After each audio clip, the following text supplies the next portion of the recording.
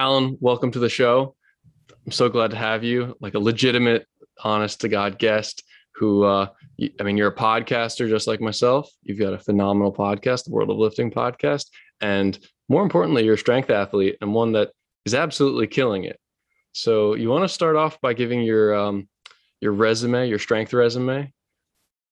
Sure. So, resume wise, I've been powerlifting for about 5 years. I discovered the sport in the summer of 2016 during a transition year. I mean, moving from different sports, I decided to focus on barbell sports, um, and particularly fell in love with it when I was able to progress rather quickly. As you see now, uh, I was able to squat, 500 when I was about 16 years old. Uh, Bench press 300 at 8. Well, that's not really that impressive, but Yeah, no, my my throw it out there.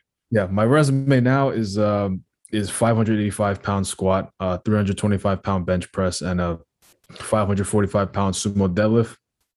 Uh, and yeah, I just love it. Strength is like if you've seen any of my posts on the Instagram, you'll see, it was this primal human thing. You were more respected if you were physically stronger. Military qualifications, working on a fishing boat, just like the Iceland guys. I'm sure you shared that post on your Yep. story, where they had to lift stones, so they were able to qualify to work on a fishing boat. So strength is very near and dear to me, and I'll probably do it for the rest of my life. Yeah. No, that's phenomenal. Those numbers are crazy. Do you have are you willing to share your body weight? Yeah, my body weight is right now is 190. Okay, so 190, you're squatting 585, you're benching over 300 pounds, which is really phenomenal. And then your deadlift was, what was that again? It was 545. 545. That's really interesting. Your deadlift being lower than your squat. Do you think that there's something to do with your geometry of your legs? Because I personally was deadlifting, I'd say about 25% more than my squat back when I was able to do those movements. So do you find that it's your geometry or is it your focus? Like why would you have that difference? Yeah, when you see most lifters, it's always the deadlift that's going to be stronger, typically because you have more muscle groups in action anyway. And but for me, it was my body type. Like I started off the same way. My deadlift actually my deadlift was higher than my squat, eventually evened out. And I was like, okay, which one is going to get higher? And then eventually my squat just took over. My technique is very upright. So my femurs in particular are very short. So my range of motion isn't really that much anyway. So I stay pretty upright, go down and up, and it's literally there. So yeah, basically just body type. That was the reason why I was able to get such a high squat in the first place. And, But and yeah, I you try to keep. you don't pull any conventional, right? You're a sumo only deadlifter. I pulled conventional at my last mock meet. How'd that go? It was good. It was a 495. 495. Holy Yeah, shit, yeah, man. And yeah. that was a mock meet. So you're definitely not, peaking all the way up there. That was legit peak. Like we did a full on meet prep for it, Oh, but okay. it was just because my sumo, for some reason, sumo just didn't work during the prep, so we just had to throw it out and just start with conventional. Sure. But yeah, So yeah, it you're was you're 495. clearly stronger on sumo. I know I was much stronger on sumo deadlifting than conventional. I actually found out from needing hip surgery that my just literally the geometry didn't allow me to get into position for conventional. Like I had, my labrum in my hips was like literally getting crushed every time I'd get into position. And so I was like, well, no wonder the sumo feels comfortable. It's literally not crushing part of my body. So it's cool to see that, it seems like sumo. It's weird though. People don't have like respect for it. Why do you think that is? Like I know some people are like, oh, it doesn't really count, lower range of motion, whatever. Yeah, that's the typical thing because you look at a sumo deadlift, it already looks a little bit strange, right? Your legs are very very wide, and then on top of that, if you're deadlifting heavy, you have a deadlift bar. The bar will whip even harder, so the range of motion is even less. So yeah, the typical thing you'll see is it doesn't count, less range of motion, and only conventional deadlifts are what count. But we don't lift for those people, you know. So we It's true. we just do it for the competition. If it counts in competition, we're cool with it. But the sumo deadlift is interesting because it is definitely less taxing on your body Yes. compared to a conventional deadlift. You are using less range of motion, but then the technique is different because when you look at a conventional deadlift, you tend to be able to grind it out. You can grip and rip Yep. like pretty good with a conventional deadlift with no much consequence. But if you do that with a sumo, you might get thrown out of position. Right. You want to be able to pull slack well. The hip position. There's like a whole thing you got to do with sumo before you even. It's something that you have to respect. Sumo is very technical. Conventional, I'd say, is more brute strength, even though there are very technical conventional pullers. But the whole nonsense that sumo doesn't count, it counts. It's just and you can deadlift more with it too, so it's good for your ego, right? Yeah, it definitely feels good to the ego, but for me, it's always felt better on my body, so I've gone with that. I was these are lower numbers, but at a body weight of it was 160. I think I was a little bit lower than that at the time. I pulled 475 as a max sumo in a gym, so a regular, whatever the gym bars are. That's That was good. with. I don't think that had. I don't know if I had straps at the time. I might have was just pulling, mixed grip and just, that's what I was just doing. I love working out personally. It came from a rock climbing background. So pulling motions are definitely my dominant motion. So like, I'm kind of inspired when I'm talking to you about your bench, even though, proportionally seems like a lower number, but that's phenomenal. You said 325. What would you say for somebody who's, right now I'm currently 170. What would you prescribe as a movement to add or something to consider to improve my bench? I really do want to get over that 300 mark without, fluffing up to like a heavy Oh, bulk. what is your bench press now? Right now, I hit 275 before I tweaked my shoulder in September, and I've just been kind of testing it out, and I've switched over to a lot of incline stuff. Wow, To it's September, so almost a year now.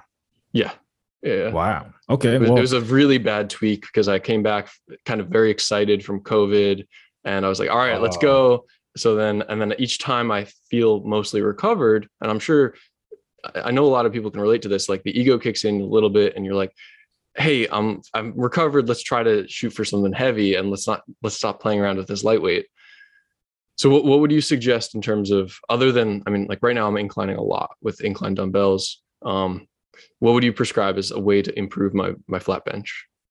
so my interview with Ed Cohen, for those who don't know who Ed Cohen is, the greatest powerlifter of all time. Yes, I, yes. I had the once in a lifetime great opportunity to interview him. So he talked about accessory work, and he said that where's the bar? No, the hell did he say?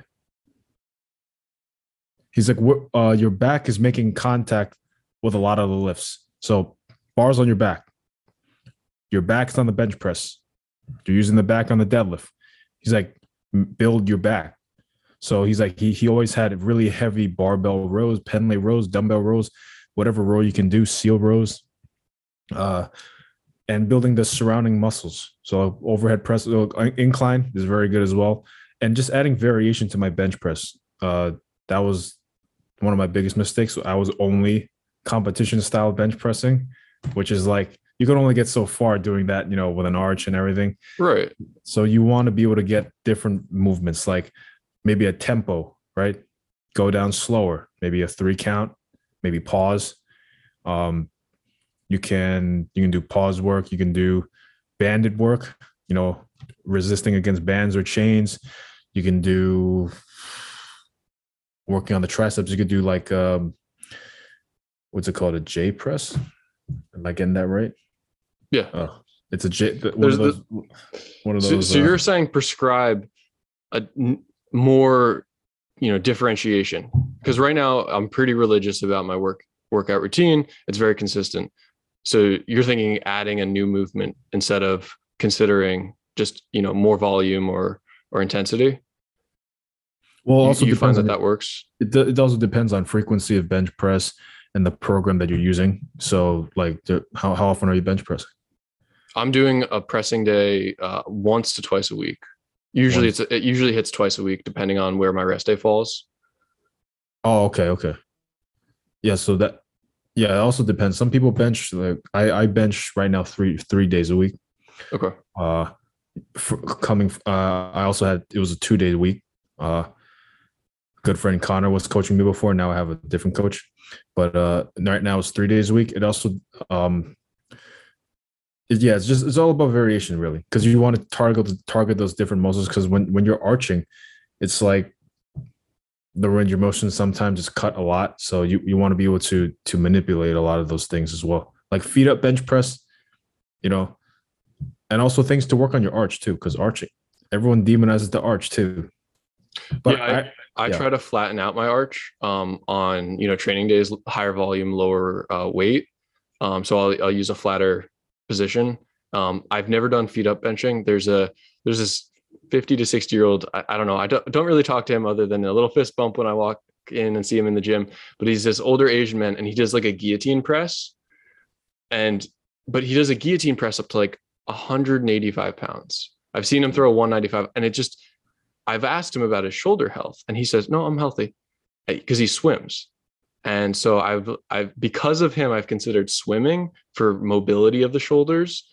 But short of that, like I know that feet up pressing, I see a lot of guys doing it. They all bench a lot more than me, so maybe I should consider something along those lines. yeah, because But the bench press is a whole body lift. You know, you're mhm, not just using your chest, using your back, using your triceps, using your chest, your legs as well. So when you take out the legs part, you got a whole like it's like bench pressing from a canoe in water.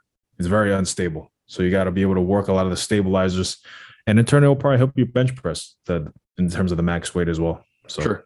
yeah, Speaking of like lack of mobility or lack of stability, have you tried those bamboo bars? They're bamboo and you often hang. I know Mark Bell is a huge fan of it. You know what I'm talking about, right? It looks like yeah, a piece of bamboo and it has rings on the ends that you could then put bands and then hang kettlebells on them. right, yeah. I've tried it before. Yeah, only like once or twice though. What are your thoughts on that style of training?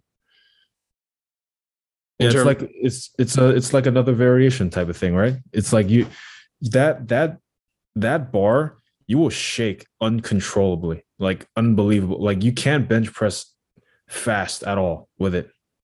So you really have to go like it probably takes you like maybe like 20 seconds to complete one rep, like from how I did it. Cause one little like positioning to the right or left, you're like literally just like going everywhere.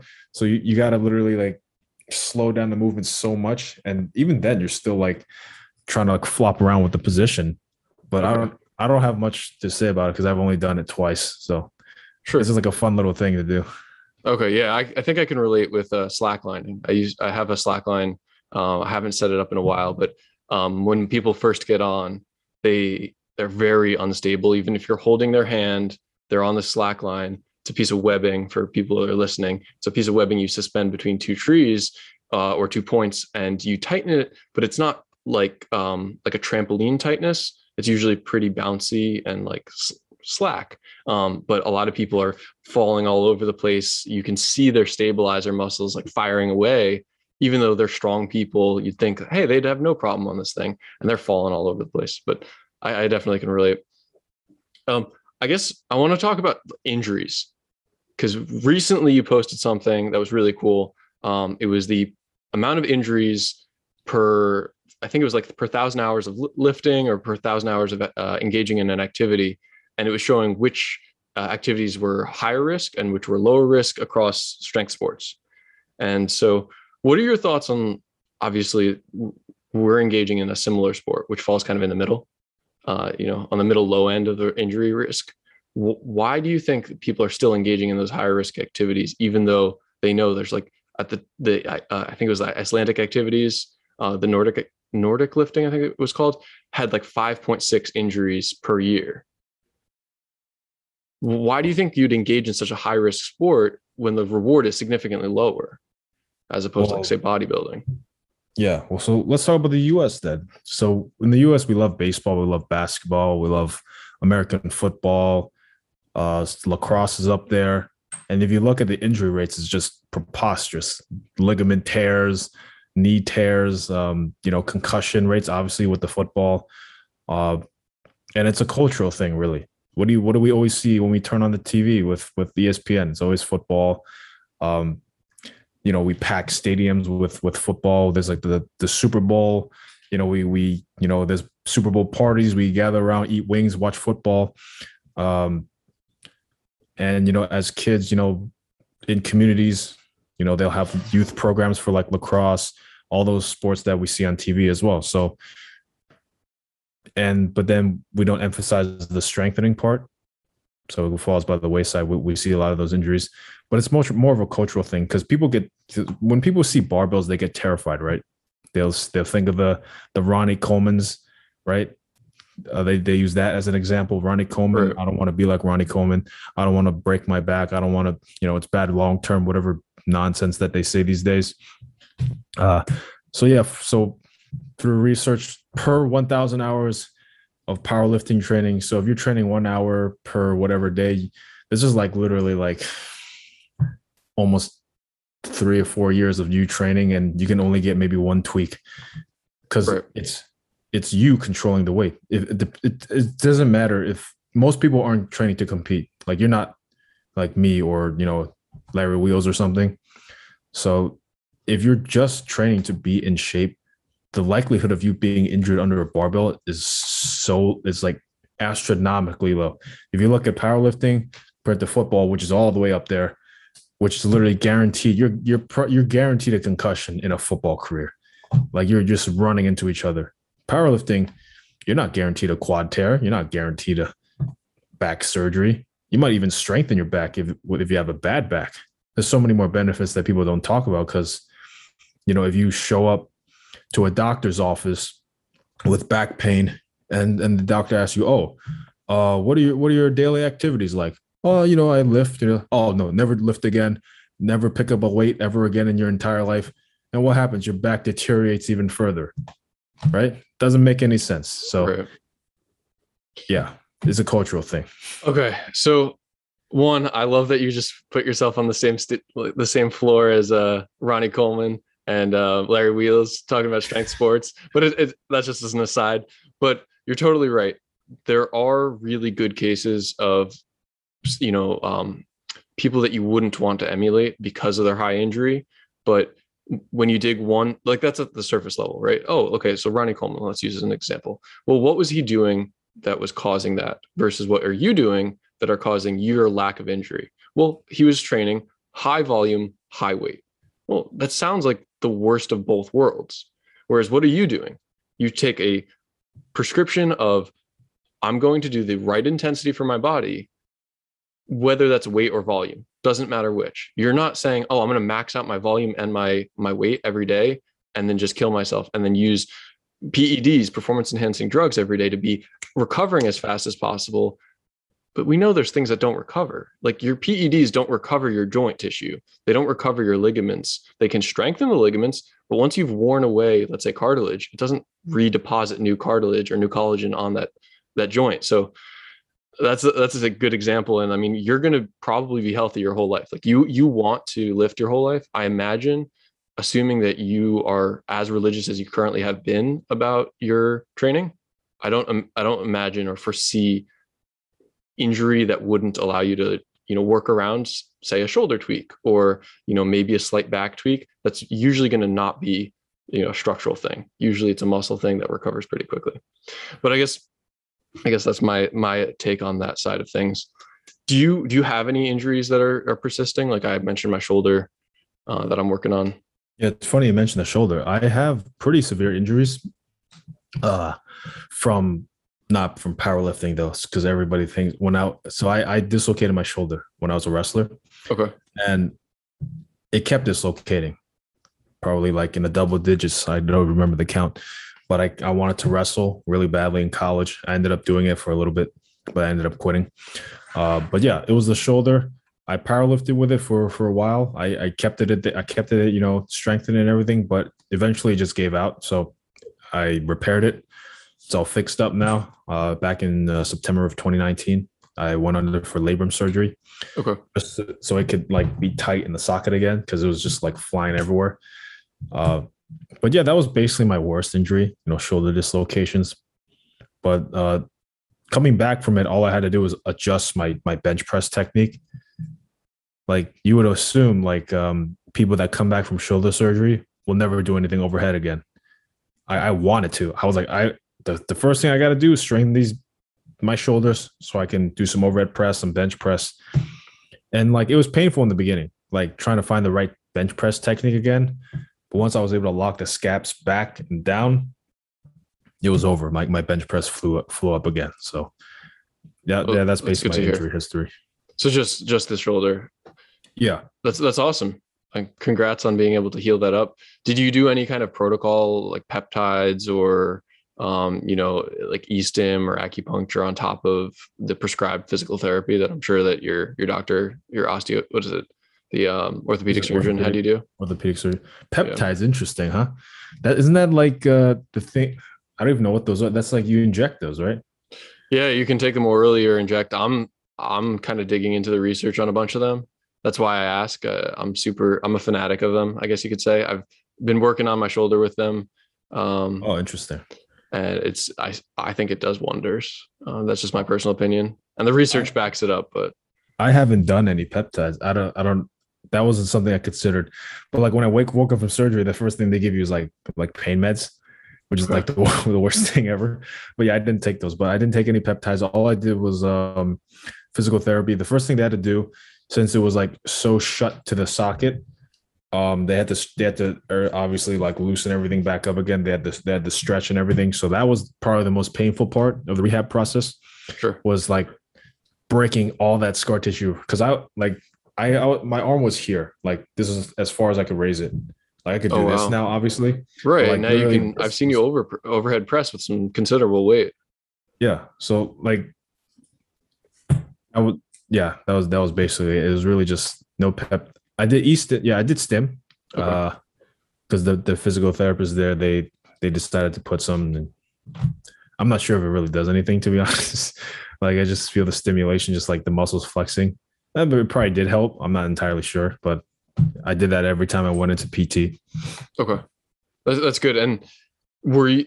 I mean, for my hip, when I had my labrum reattached for my hip, I was religious about going to the pre-ops physical therapy, because they were insisting on making sure that the muscles around the joint were really strong. And then post-surgery, obviously I was going in there every time they allowed me to, because I mean, at the time this was post-graduation. So I had a lot of time on my hands. I was on my crutches. So I went in every time. They gave me an e-stim for my back, because I did herniate a disc on my back. And don't herniate a disc on your back, because that sucks.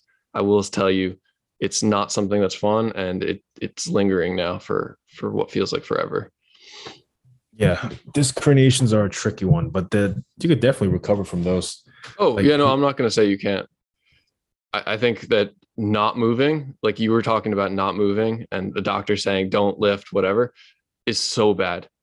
I'm pretty close with my chiropractor. He's got a physical therapy component to his business, and he hates when the orthopedic surgeon recommends rest. He gets so frustrated. So he's actually cut off relationships with orthopedic surgeons as a result of that. Yeah, it's the worst thing you can do. Some people develop frozen shoulder, like just like from my injury, because you're in a sling basically, for about 6 weeks. And obviously as soon as you get out of it, you want to start moving it again. Some people just don't go to PT because it's too painful, or they just like, all right, I did the surgery, everything's fine. And then they just develop even more issues because they just don't move it. Like it's like like I did an episode about nonsense of the fitness industry. Sure. The latest one, everyone go check it out. But I talk about how they don't focus on the long-term success, right? Everybody's like, all right, what can I do in 2 weeks? How can I get shredded in 2 weeks? How can I get bigger arms in, a month or something? When you focus on that, it's like, it's hard to see yourself in like 5 or 6 years.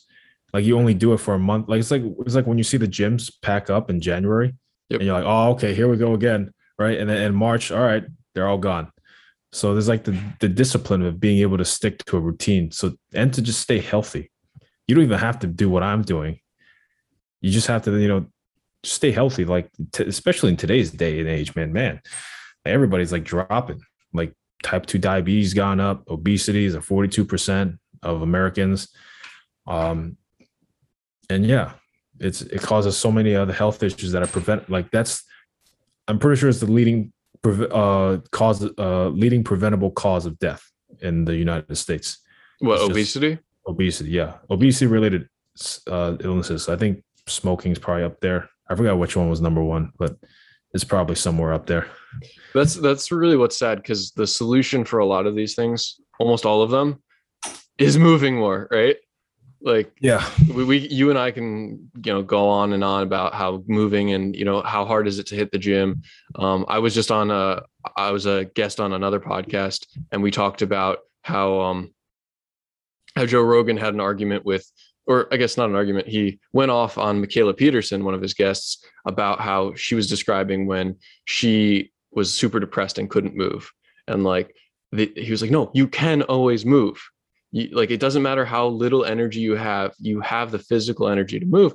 And I'm split on that.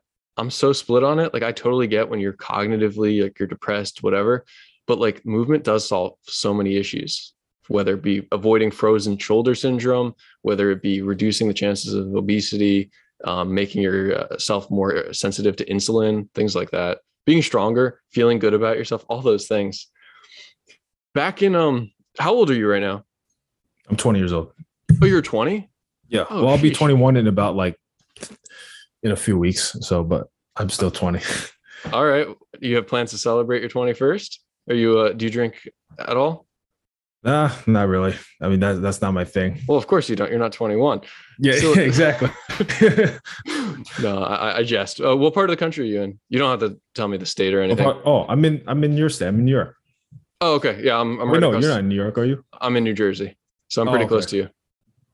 That's Oh, cool. wait, So, I thought you were with like Connor, like because I thought you guys knew. So I thought you guys were like in the Connecticut area. kind of. I mean, it's a short commute away. I'm in northern Jersey, so I know of Connor. Obviously, through the whole plant medicine business, we've reached out to him and a bunch of other people. Obviously, that's how I got connected with you. That was through Patty Mahoney. So like, Right. Yeah. all this network of people, I didn't realize we're all in the Northeast area. I thought this was kind of like a nationwide thing. I know there's people now that we've connected with in Texas. There's a whole gym of people that are, buying the Turk out in Texas, which is kind of cool. It's funny how I didn't ask for your time zone. I just automatically assumed 7 p.m. would be the same time zone. I'm like, Yep. okay, yeah, he's probably in the Eastern, area. So I'm like, all right, yeah, it's 7 p.m. Yeah, It no, would have that's been hilarious that if it was worked like out. different times. Yeah. Yeah, you guys, Connor, and I guess the rest of his crew. Nick, right? Um, I only know Connor okay, and Patrick. Really. okay. Well, what's funny about all of you guys is you guys all have like really awesome home gym setups. And Yeah, yeah. like, unless you've got a very home looking commercial gym, you got a pretty dope home setup. But like, you guys all, like, you're working out, you're making incredible gains at a home gym, which is cool to see. So like, there's no excuses, right? Like, what equipment do you have, for example?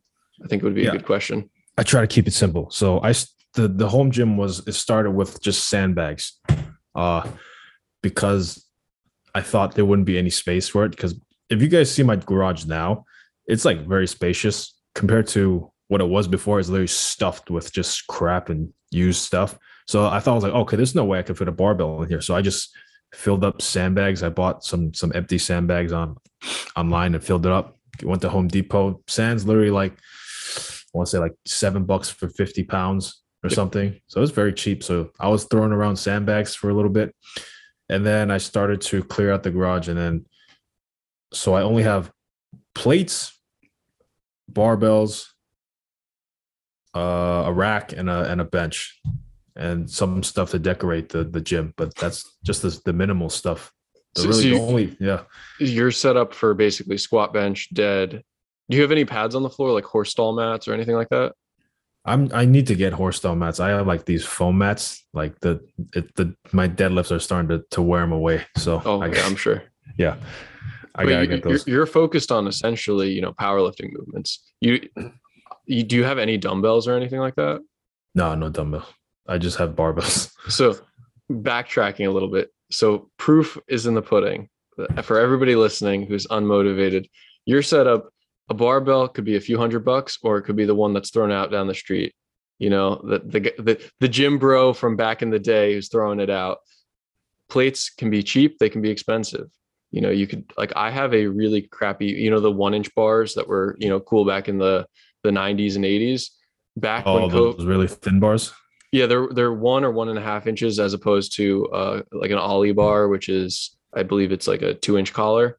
But you know, I bought it from this guy in Patterson, I think it was, for $700. I got a pretty much brand new bench, a rack setup that was super sketchy, and enough plates that I could max out my, definitely my bench. Maybe it was pushing it on deadlift. I could probably lift all the weights on deadlift, although the bar might be susceptible to a little bit of bending. But the point being is, with $700, I got enough of a setup that I could at least match your training. Like if you said, hey, I'll write you a plan. Hey, Cameron, Yeah, yeah, I'm going to write you a plan based on the equipment I have at my house. You can mirror it. Like I could totally do that. And that kind of eliminates the excuses. Like definitely.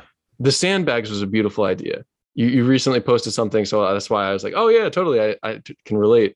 You did a 200-pound sandbag hold, right? Oh, right. Yeah, yeah, yeah. The bear hug. That was Rogue's challenge back maybe like 4 or 5 months ago. It was harder than I thought it was, because the guy that placed first, I want to say he did like 15 minutes or maybe more, like a long time. I did it for 1 minute and I was dead. Like it's like a 200-pound just trying to hold it. But yeah, I do like I rarely do sandbags now, just because I have powerlifting goals now. Right. But yeah, that was a fun little challenge that I did. Yeah, I thought I saw, like you said, it was like 12 minutes, which was just astounding because I know how much 200 pounds is, and sheesh. Yeah, especially with sand. I bet I could lift that, but I don't know about holding it even for a minute. Like try to match what you did. Yeah, sand is a funny one because like it shifts around. It's not as nice as a evenly distributed 200 pounds on a barbell. Right. Like I definitely think the sandbag was a lot more difficult. I could equate it to maybe a 300-pound deadlift in straight weight for a barbell. It feels like that. In terms of like how much you were engaged, like posterior chain, your legs. Yeah, because if you think about picking a sandbag off, like if you deadlift a barbell off the ground, it's already a few inches off the ground just because of the plates, right? Right. Sandbag is literally, you have to dig your fingers under the sandbag. So right. It's literally like you're not grabbing it from the side like you would imagine. You're grabbing it underneath. Yeah, and then for that challenge, I had to do it that way.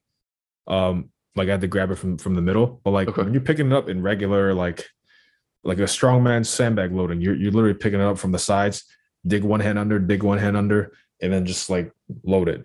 But yeah, it's pretty difficult, and the technique is a lot different. You're supposed to round your back, actually. Like, I was gonna ask about that. Like, why are you supposed to round your back? It looks unhealthy. It looks like it's everything you're not supposed to do. What's the story around that? I don't round my back with barbell movements, but with unconventional things like stones or like sandbags, I round. The people freak the hell out about it for rounding back. So rounding back, I go back to Squat University on this. I also had the great opportunity to interview that guy, but he talks to a guy named Stu McGill. I believe that's his name. Do you know who that is? No, sorry. Okay, I'm bad with names. I apologize. Yeah, so he's like he's one of those like he's like a back doc. I don't even know how to explain. He's a doctor for the back. Like he checks out the spine a lot. Sure. So rounding the back is only bad is if you started in a neutral spine position on the deadlift, and then when you start pulling, your back slowly it changes position. Changing position under loaded weight, that's like horrible. But if you start rounded, brace hard, core tight, brace into your belt, and your back stays. So we're talking rounding only in your upper back, your thoracic. Yep. You don't want any lumbar. That's dangerous. Like not any rounding. You want only in your thoracic.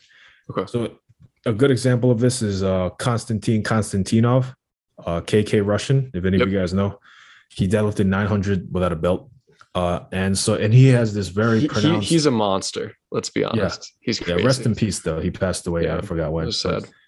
yeah, but yeah, he has a very pronounced background. And if you see the way he pulls, he starts with a rounded back and locks out with a rounded back. One of the strongest backs in the world.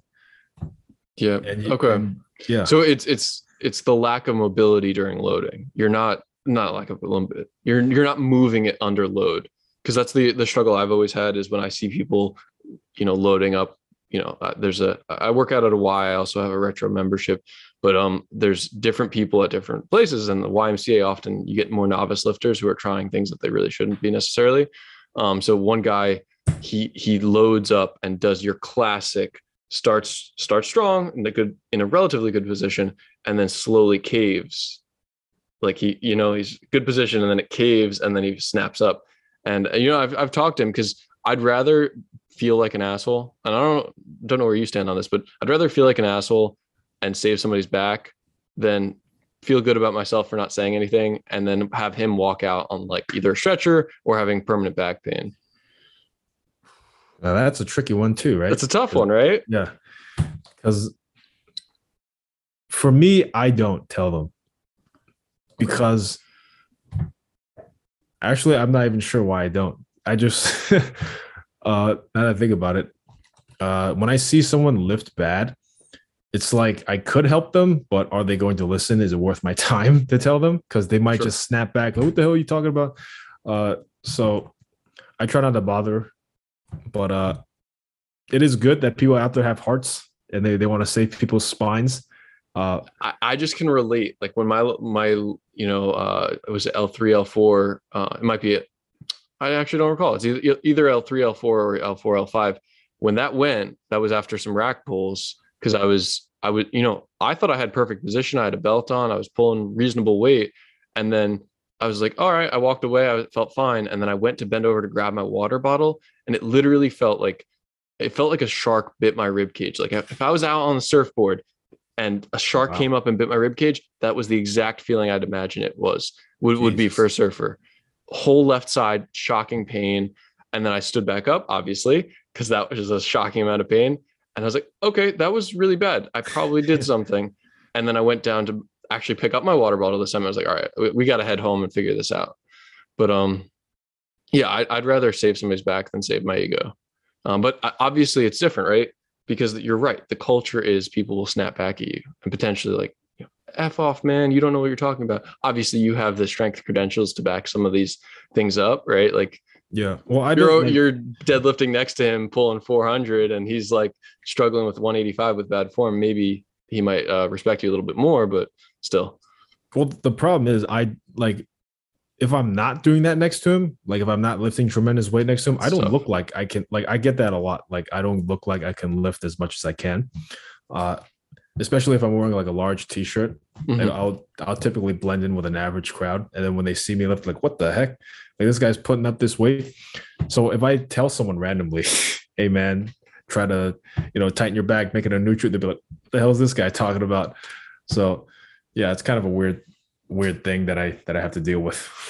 Yeah, I occasionally post on my personal Instagram of like, selfies or whatever. And I posted something on the gram a few weeks back, and my colleagues roasted me. They told me it was Photoshop for like actually 2 weeks straight before I sent them a video the next time I went to the gym. They swear it was Photoshop. I'm like, Photoshop of what? my delts and like my biceps and stuff like that. They really thought I Oh, had Photoshopped my body to like look bigger than I was. who has time to do that? Really? I know, right? That's what was my argument. I was like, you think I don't have time for you during my workday? They're my coworkers. And it's like, I don't have time for social visits during my workday. You think I have time to sit at home and Photoshop my body, like blow up my delts or whatever? Mind you, it was a little bit just like some really good downlighting, which is just We're impeccable. probably pumped too, though. Yeah, Probably it had was it was a pull day. So, I was doing lots of rows, and I just, you feel good. You take a little snap, and yeah. But yeah, I can totally relate to when you put a larger t-shirt on, or you throw a sweatshirt on, or you're just wearing regular street clothes. you just disappear. You just melt, and it's like, all right, Yeah. cool. I forgot how small I look when I'm not in the gym or wearing gym clothes. Yeah. But yeah, so I have some actual like serious questions. All right. Supplementation. Are you taking anything beyond the usual stack that most people take? You know, pre-workout creatine and a little bit of whey protein. I don't even take that really. Oh wow. Like I don't yeah, it's been over the last time I took anything was creatine. That was 2 years ago. Uh so I haven't taken any supplements because from my standpoint, it's not worth my money really. Like I'll take like I took protein for maybe like 6 months and I was like, what am I doing? This is not even really this is liquid protein. I could eat a steak and like it'll be probably better because it's actual food. Right. But I just think it's not worth my money. Like I remember like getting sucked into that, right? Seeing Jay Cutler on the front magazine and seeing him hold his like protein and him just flexing, oh yeah, this is how I got big. And yeah, I got sucked into that and I was like, oh man, I gotta get this stuff. You know, it's good, you know, it's called a supplement for a reason. You supplement good habits, healthy eating, good sleep, and all that other jazz that you have to have, you know, when you want to make some actual progress. Some people replace everything and just like take, okay, I'm going to take a protein shake. This is how I'm going to get jacked. No, but yeah, so I mean, I don't know if this counts, but you know, I use my, you know, the CBD cream from Whole Plant Medicine. I appreciate the shout out. Yeah. Oh, So I use that that's for, good. for little aches. Yeah. So, all right. So, what would be a little ache that you'd use the CBD cream on? Okay, so I balance two sports. So I powerlift and I do jujitsu as well. So occasionally I'll get the little knees and back is like the big one, right? So I'll use it on my knee. Just Just a little icy topical cold. application. Yeah, just a little topical. I posted about this as well. I know they shouted me back, but yeah, I'll use it on my knee, or if it was my elbows, you know, sometimes I'll deal with the elbow thing. But yeah, You that's find what. you find it works? Yeah, it definitely works. I suggest people to buy it because you know, I interviewed him back on my podcast a while ago, and he talks about his whole process of getting it in the, you know, in the bottle of the, you know, the processing of the product and everything, you know, completely no BS, very good. Yeah, So it's yeah, high quality. I use it for my shoulder. I use it for my back. Occasionally, like you said, you on a push day, for example, elbows get a little sore. Throw it on there. Next morning, you feel right as rain. Yeah, yeah. I can relate. So, but you're not taking any pre-workout. You doing a do you have a pre-workout routine? If you're not taking a pre-workout powder from the you know supplement store, are you doing black coffee? What are you doing?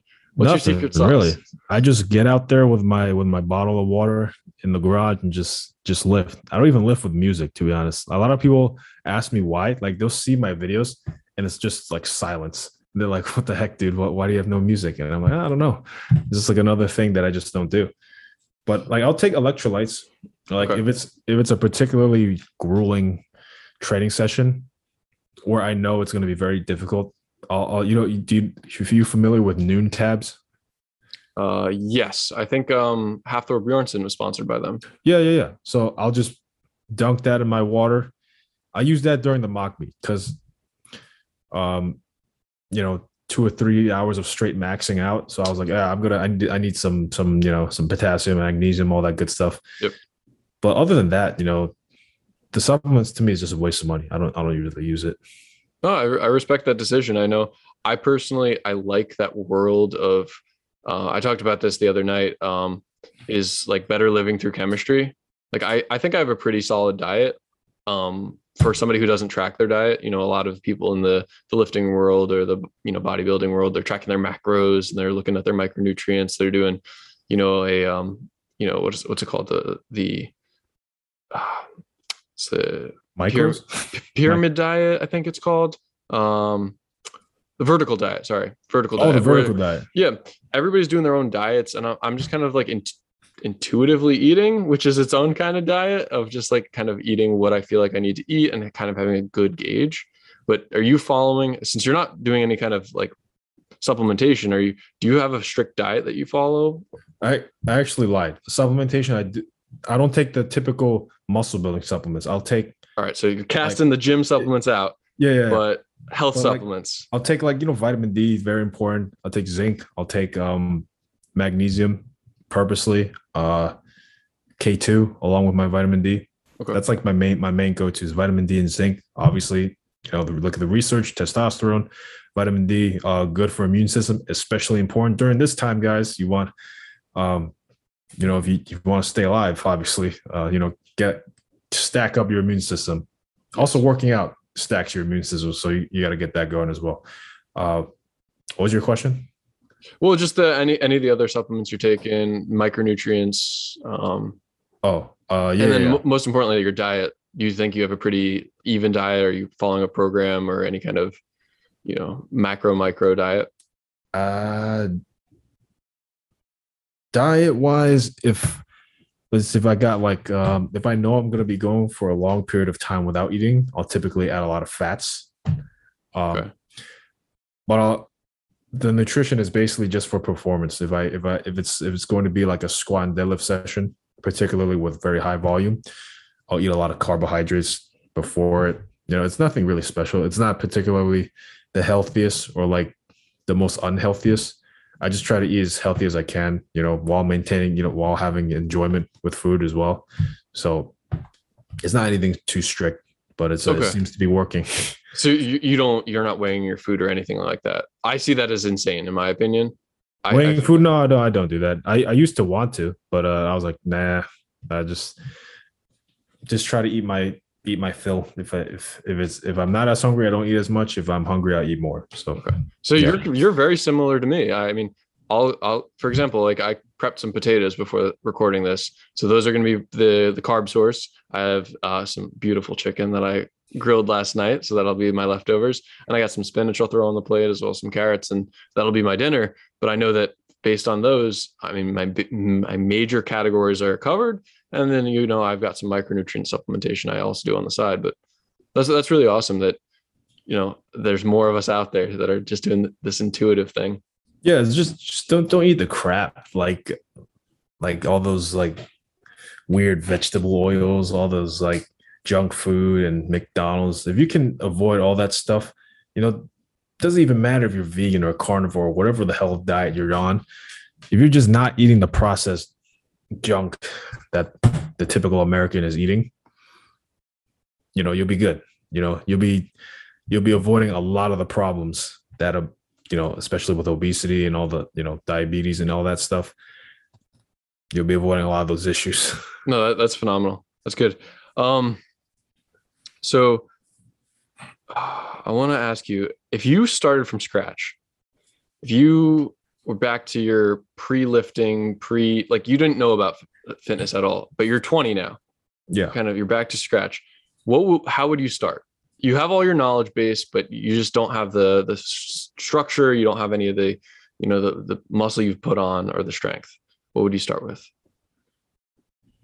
Wow. What would I start with? Like in terms of like exercises and stuff, or like what would be your approach? You want to get back to a healthy you. I would definitely that's a tough one too. Because like all the mistakes I made are like good in a way. Because like now I know what not to do. But like you said, I have all the knowledge I have now but I would just be able to. So you're not going to have to make all those mistakes again. Now you've got you got a streamlined machine going on. I would probably like reach out to a coach and just go from there. Cause I did so much like in the beginning of my career, there was so much potential for injury because I maxed out every week. It was just a noob gain. It's okay. I was like, oh yeah, the deadlift last week was okay. I'll just go up 10 pounds and kept doing that. And I was like, wow, I did not get injured. I'm very lucky. So definitely for me, just doing more reps, more repetitions, focusing on technique a lot more. To be honest, the beginning of my lifting career was really nothing that bad, to be honest. I don't think I would really change it. I think it was pretty successful. That's awesome. Yeah, the two things I would change are probably trying to learn more and then potentially looking at a program. Um, like I still don't follow a program. Everything I do is pretty intuitive. Um, Oh, which I okay. think is okay. You know, like I mentioned my bench, I mentioned my deadlift, and my squat was 365. But that was without lift. I didn't have lifting shoes. I was lifting in like crappy running sneakers. Oh You no, know, yeah. it was a whole mess. But yeah, so that's awesome. I think hearing that, knowing that, like, I don't know, you're on the right track. Like I said, I mean, you're only 20. You got a long career ahead of you. I'm 25. Uh, the other night, I don't know if you've ever had this moment where you're like, how old am I? Shit, wait, 20, so 26? No, 20. Have you ever had that happen? Like, I Not didn't yet, feel because old. I feel like that's like when you get into like your mid 20s to 30s, you just start to just lose count. Because at Yeah. that point, it doesn't really matter. Like people don't really ask you as much, so you just forget as well. Because like Yeah, when you're a kid, they just ask you all the time. Oh, it's your birthday. When is what? How old are you now? You know, things like that. for sure. Yeah, there's no benchmarks from here until 30, right? I guess I could rent a car, you know, when I turn 25, but short of that, you know, it's a long road until 30, right? Which is beautiful. Yeah, well, it's all just take it day by day. It's Yep. I'm here for the long run. I'm gonna be that guy when I'm 80. I'm still putting 300 pounds on my back, still squatting. Still deadlifting, still bench pressing, do whatever I can. That's awesome. Are you studying anything in school? My current major is health and physical education, so I'll be in the education system. Okay. Yeah, no, health and education. So you're going to be probably a teacher in like a K through 12 school. Right? Yeah, yeah. That's currently my goal right now. Uh, if we can implement barbells in a physical education program, that'd be revolutionary. They already did that in Texas. What school Why system's can't doing that? Texas? It's like an elementary school. I found it through Squat University, but they had they had kids with 65, probably even less. It didn't even matter. But the teacher they had the bar unracked. The teacher blew the whistle. They went down and they stopped. Teacher blew the whistle again. They came up. They did that maybe for about 5 or 6 times, and then they racked it. They had spotters and everything. Safety protocols were all good. I'm like, why can't we do that in New York? You know, with all the liability and stuff. But like, My girlfriend loves to talk about how the school system has many flaws. I won't go as to say as like it's, you know, broken, but I know that she has a grievance that there's many flaws and there's a lot of ways that it can be fixed that seem very intuitive, but nobody seems to be implementing them. And that's one thing that I wish I had started in high school. Was we did do, if we wanted to, you could choose to walk around you know, when we had an indoor day, you could walk around the yeah, basketball court, or you could go to the gym area. And I was like, I'll go to the gym area, but I'm a scrawny kid. I don't want to, you know, make a fool of myself. So I'll go on the exercise bike. That's how I'll hide. But if they had forced me to, I think I would be a different person. yeah. Why? Like, we're looking at a very, very unhealthy population of the new generation of young kids. Especially during the lockdowns. That especially didn't help as well because everybody was just sitting at home. You know, being even more sedentary than usual. So Yeah, it's I not mean, like you have to force them, but like encourage them in a way that it'll be like, if look at this guy, if you want to get there, you gotta start here and promote the long term, right? Because everybody's like, okay, um, I want to buy this iPad. It'll show up at my door 2 days later, instant gratifications, right? You can't get a 500-pound squat in 2 days. It nope, takes years. nope. You got to cultivate. You got to develop your technique, your squat technique. Find what works for you and all that. We got to be able to promote that as well, especially as athletes. Um, try to get a barbell as young as you can for a kid because it's not dangerous. Not maxing out might be dangerous, but like just getting a kid getting used to the barbell movements, and as they develop, you start loading the weights. But if we teach that in schools, we'd have a much healthier generation. If you look at the PE programs back in the 50s, everyone was like shirtless. I Everyone love was those videos. Yeah, everyone was like climbing pegboards. Everyone was doing those those dip bar walks. I don't even know what those are called. Those even for an athlete are pretty tough nowadays. And you see these guys just juggling along. They're walking Yeah, on those things with their hands. But everyone had abs. yep, Like, yeah, it's just like, man, everyone what? had that like movie star physique. That Right? Brad Pitt from Fight Club physique, which Yeah. is kind of awesome. Do you Imagine. find? Do you think that the the school of the barbell, if you will, the going to the gym and like training has taught you any like life lessons? Life lessons. Yeah, for sure. Because I'm a very negative thinker. Uh, that was another reason I got into all this fitness thing. I had to escape a lot of those negative thoughts. I tried to run from it.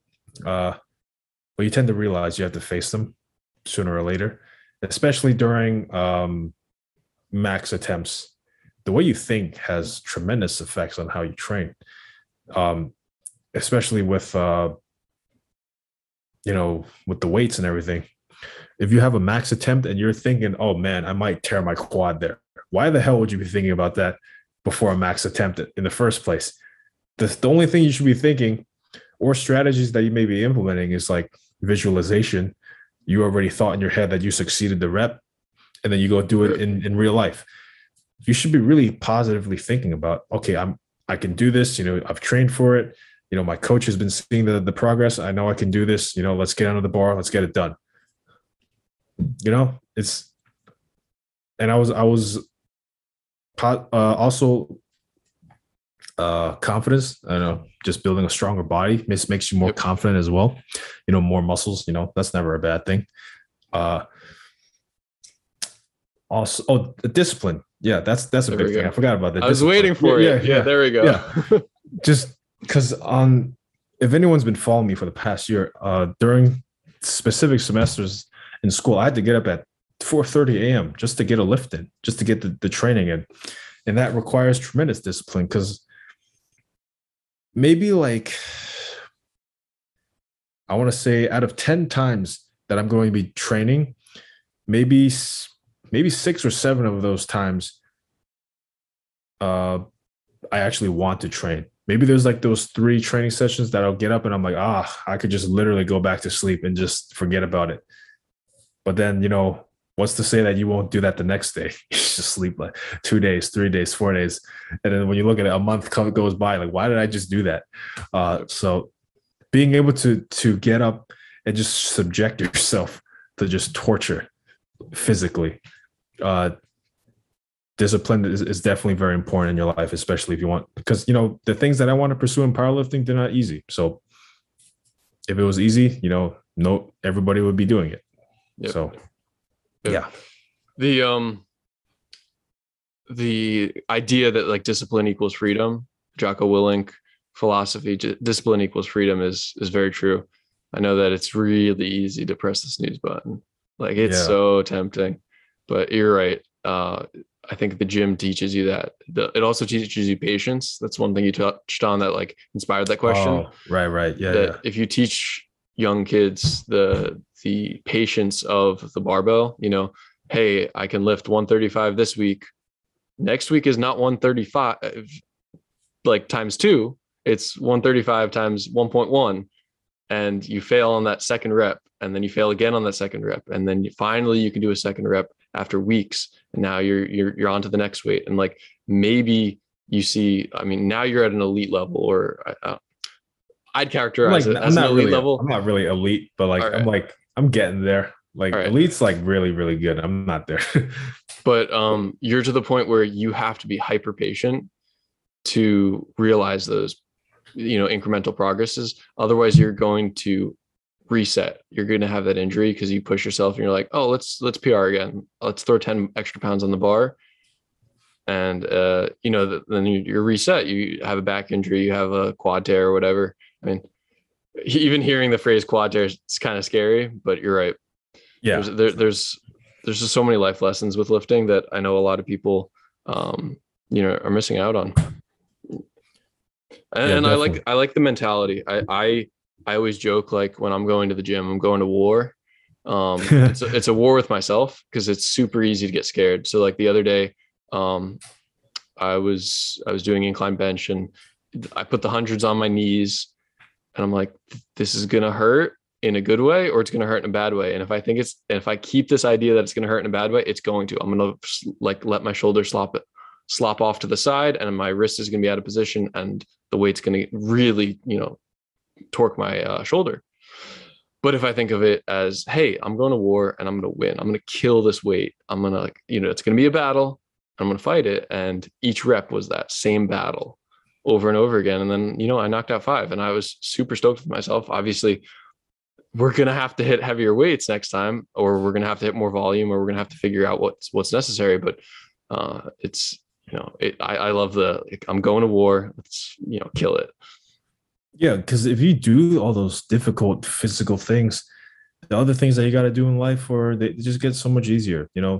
Getting up to do a presentation on the power in front of your class. What a joke! I just squatted 400 for 20 reps today. This is nothing. Right. Like, your outlook on life is much better. Especially, people go to the gym for mental health anyway, so it's much better that way. Yeah. Have you seen the I mean, I hate to say it, but I have seen some TikToks in my life. But there's a TikTok of like, it's like something along the lines of like, why do you go to the gym? And it's like, to get girls or whatever. And then the other guy's like, why I go to the gym? And it's like, you're running away from like, anxiety, pain, depression. And then the other take on that is, like your pre-workout, and it's like these fancy like drinks, the pre-workout drinks. And it's like mine is, again, those same things, those themes of anxiety, depression, fear of failure, things like that.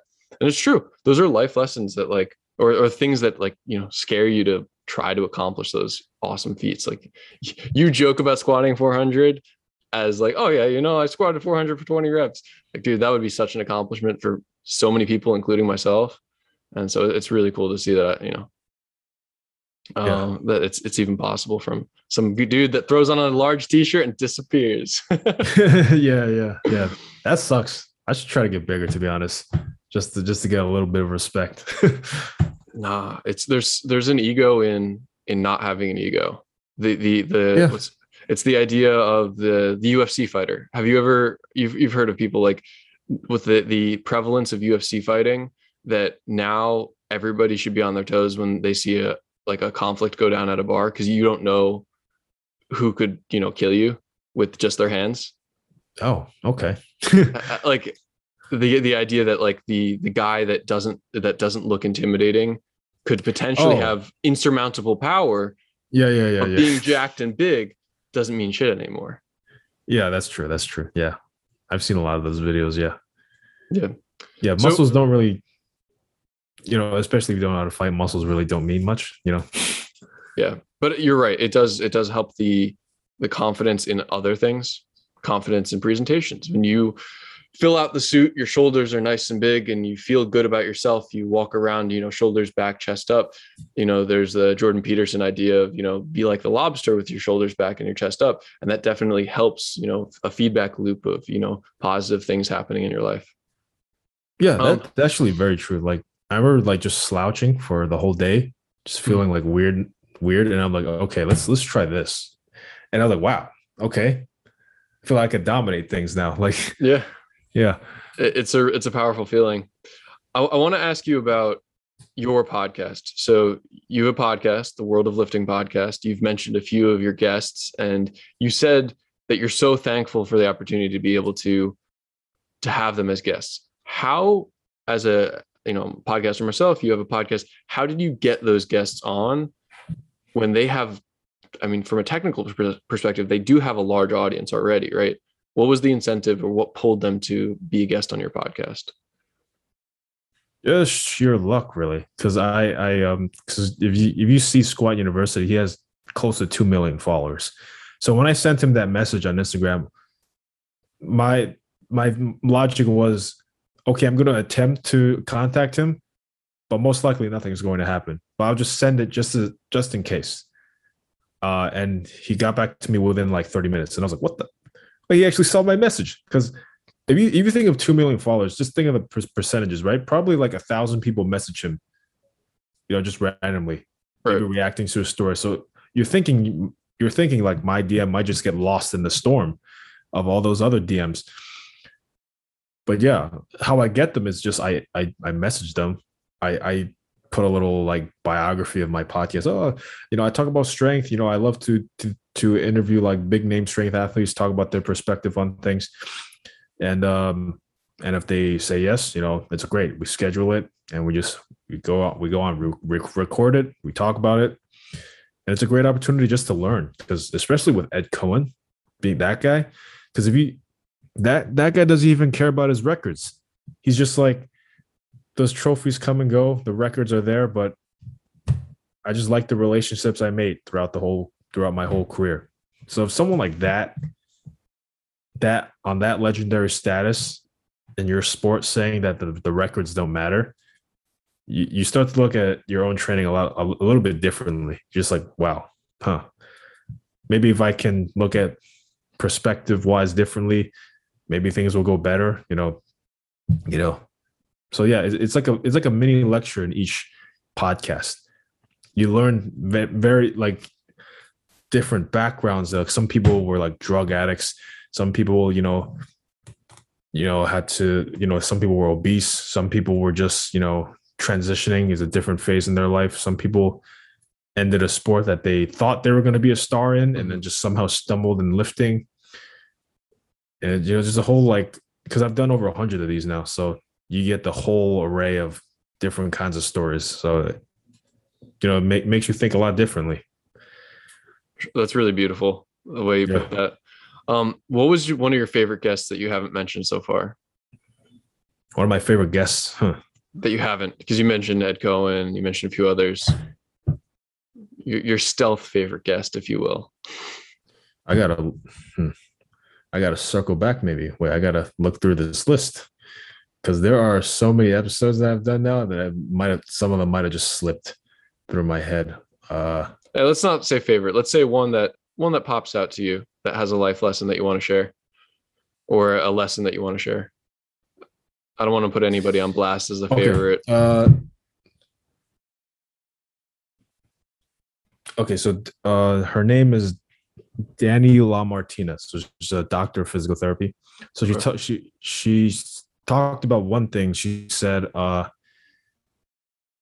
lesson was like not putting all of your eggs in one basket. She's like, identify all the roles in your life.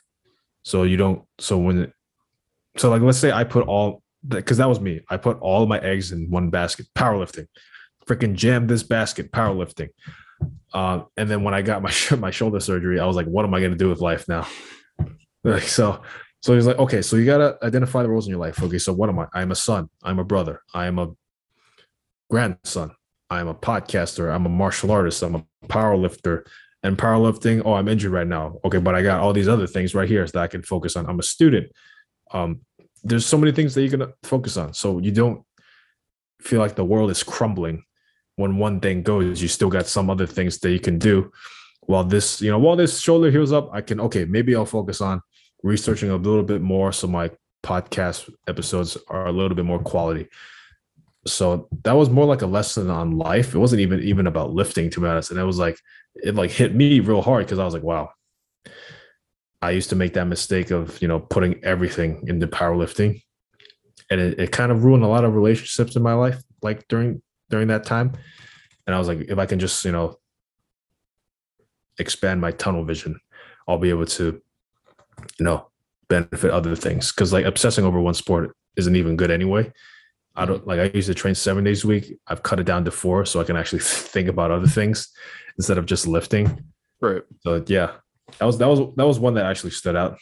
But I'm pretty sure there's one in there. Like, pretty sure all the guests in there are just like, hey, mine was good too.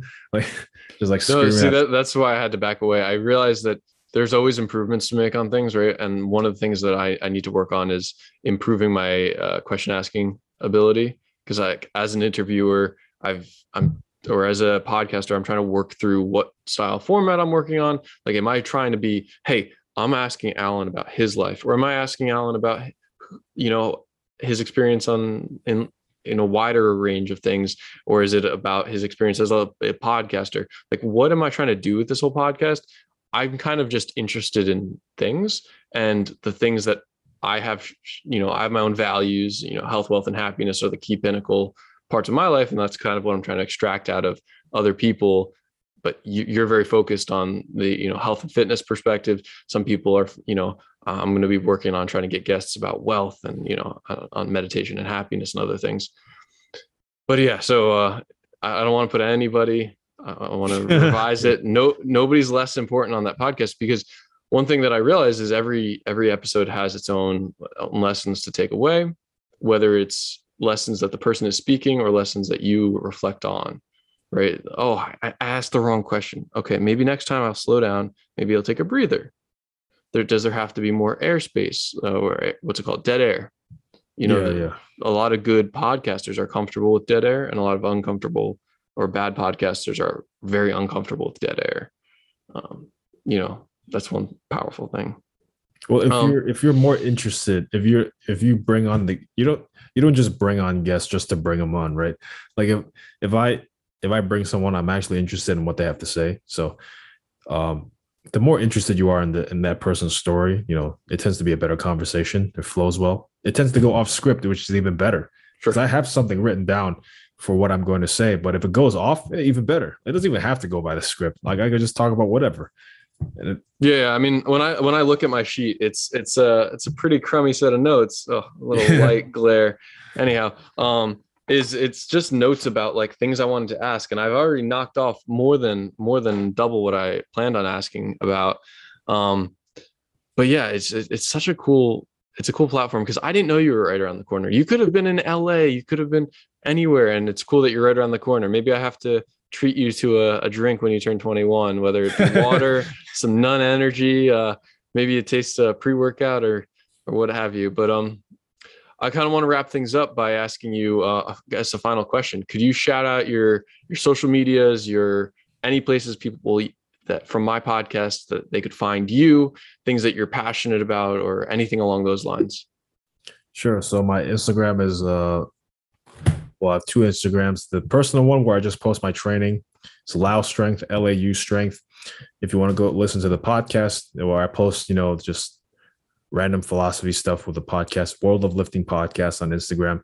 For YouTube, I'm starting to put all of my episodes onto YouTube. It's still a work in progress. There's like 100 million episodes I still have to get over there. But I think it's called World of Lifting, if I'm not mistaken. I'm not sure if the podcast is in there, but World of Lifting, whatever, it's in there. It's on YouTube. And yeah, that's all my socials right there. Awesome, man. Yeah, everything will be linked in the description of the video, as well as the podcast episode when it's audio only on Spotify. And dude, I'm so thankful that 1, I got to connect with you. 2, that this was a great conversation. And 3, knowing that you're right around the corner, maybe we'll link up sometime. Yeah. Well, Connor came over for at United Barbell for that mock meet just to lift with me. So maybe one day you'll come get a lift, Awesome. Exchange tips and all that stuff. So I really look forward to it. Thanks, Alan. Yeah, no problem, man. Thanks for having me on, man. Alrighty. Have a good one. Bye-bye.